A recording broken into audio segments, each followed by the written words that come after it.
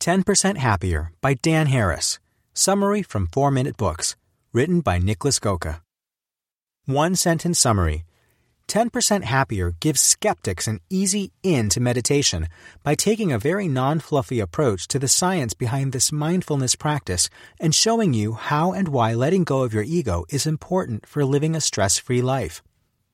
Favorite quote from the author. There's no point in being unhappy about things you can't change, and no point being unhappy about things you can. Dan Harris. Life as an ABC News correspondent must feel pretty good, right? The pay is great, millions of people know your face and name, and you get to tell everyone what's important. But for some, the pressure can become too much, and they crack. This happened to Dan Harris 12 years ago, and his voice broke in a live, on-air panic attack on national television.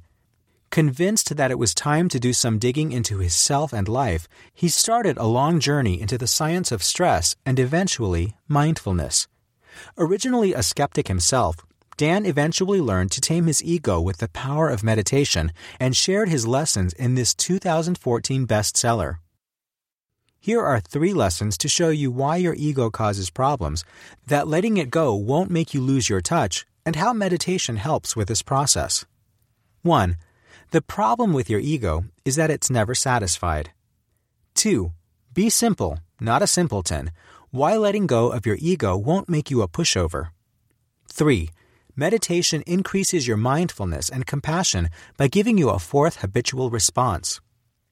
Ready to crank up your happiness by at least 10%? Let's go. Lesson 1. Your ego gets in the way of your happiness by constantly wanting more. The friction between acting in the present but constantly thinking about the future and past is what causes your ego to be impossible to satisfy. This issue is also addressed in The Power of Now by Eckhart Tolle in a very similar manner. Dan Harris says your ego constantly assesses your worth by looking at your own wealth, looks, and social status, and then finding the next best person with more of it to compare it against. Therefore, your ego's default setting is more. The minute you feed your ego a new achievement, toy, or compliment, the baseline for desire is reset and it starts looking for the next thing. It thrives on drama and worry, and will instantly look for the next bigger achievement to compare yourself to, and if none is there, dig up some ancient problem or crisis and pester you with it. That's why the ego is never happy, and it's up to you to take charge of that, because no matter which new heights you reach, it'll never be enough. Time to rein it in. Lesson 2. Be simple, not a simpleton. Why letting go of your ego won't make you a pushover. Now you might say, if my ego is my drive to achieve greater things, won't I lose my edge if I completely let go of it? Nope. That doesn't have to be the case at all. To the contrary, often people overdo it with a Buddhist attitude of letting go, and in some cases even end up not letting themselves orgasm during sex or letting other people order for them at restaurants in order not to express personal preference. That's just stupid.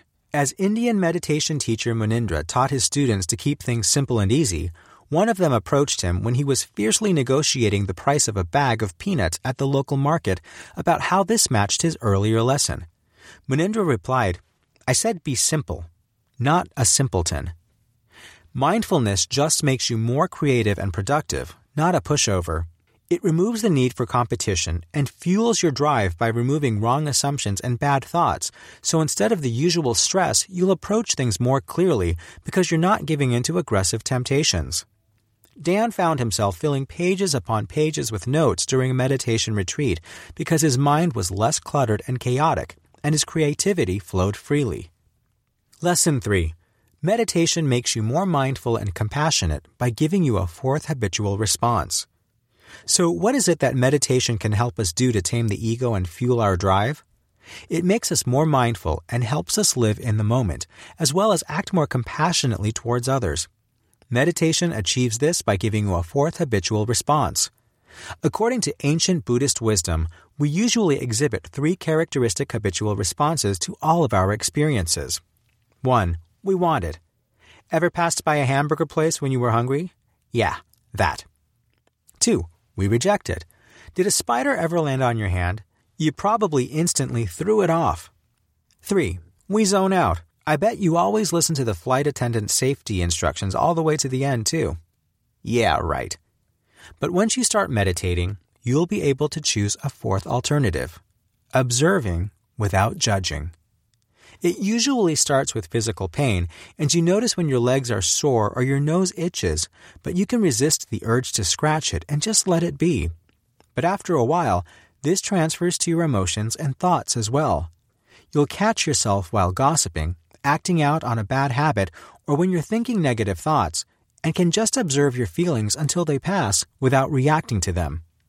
It's this little pause between thinking and acting that makes you realize often no action is necessary and thus helps you make better choices altogether.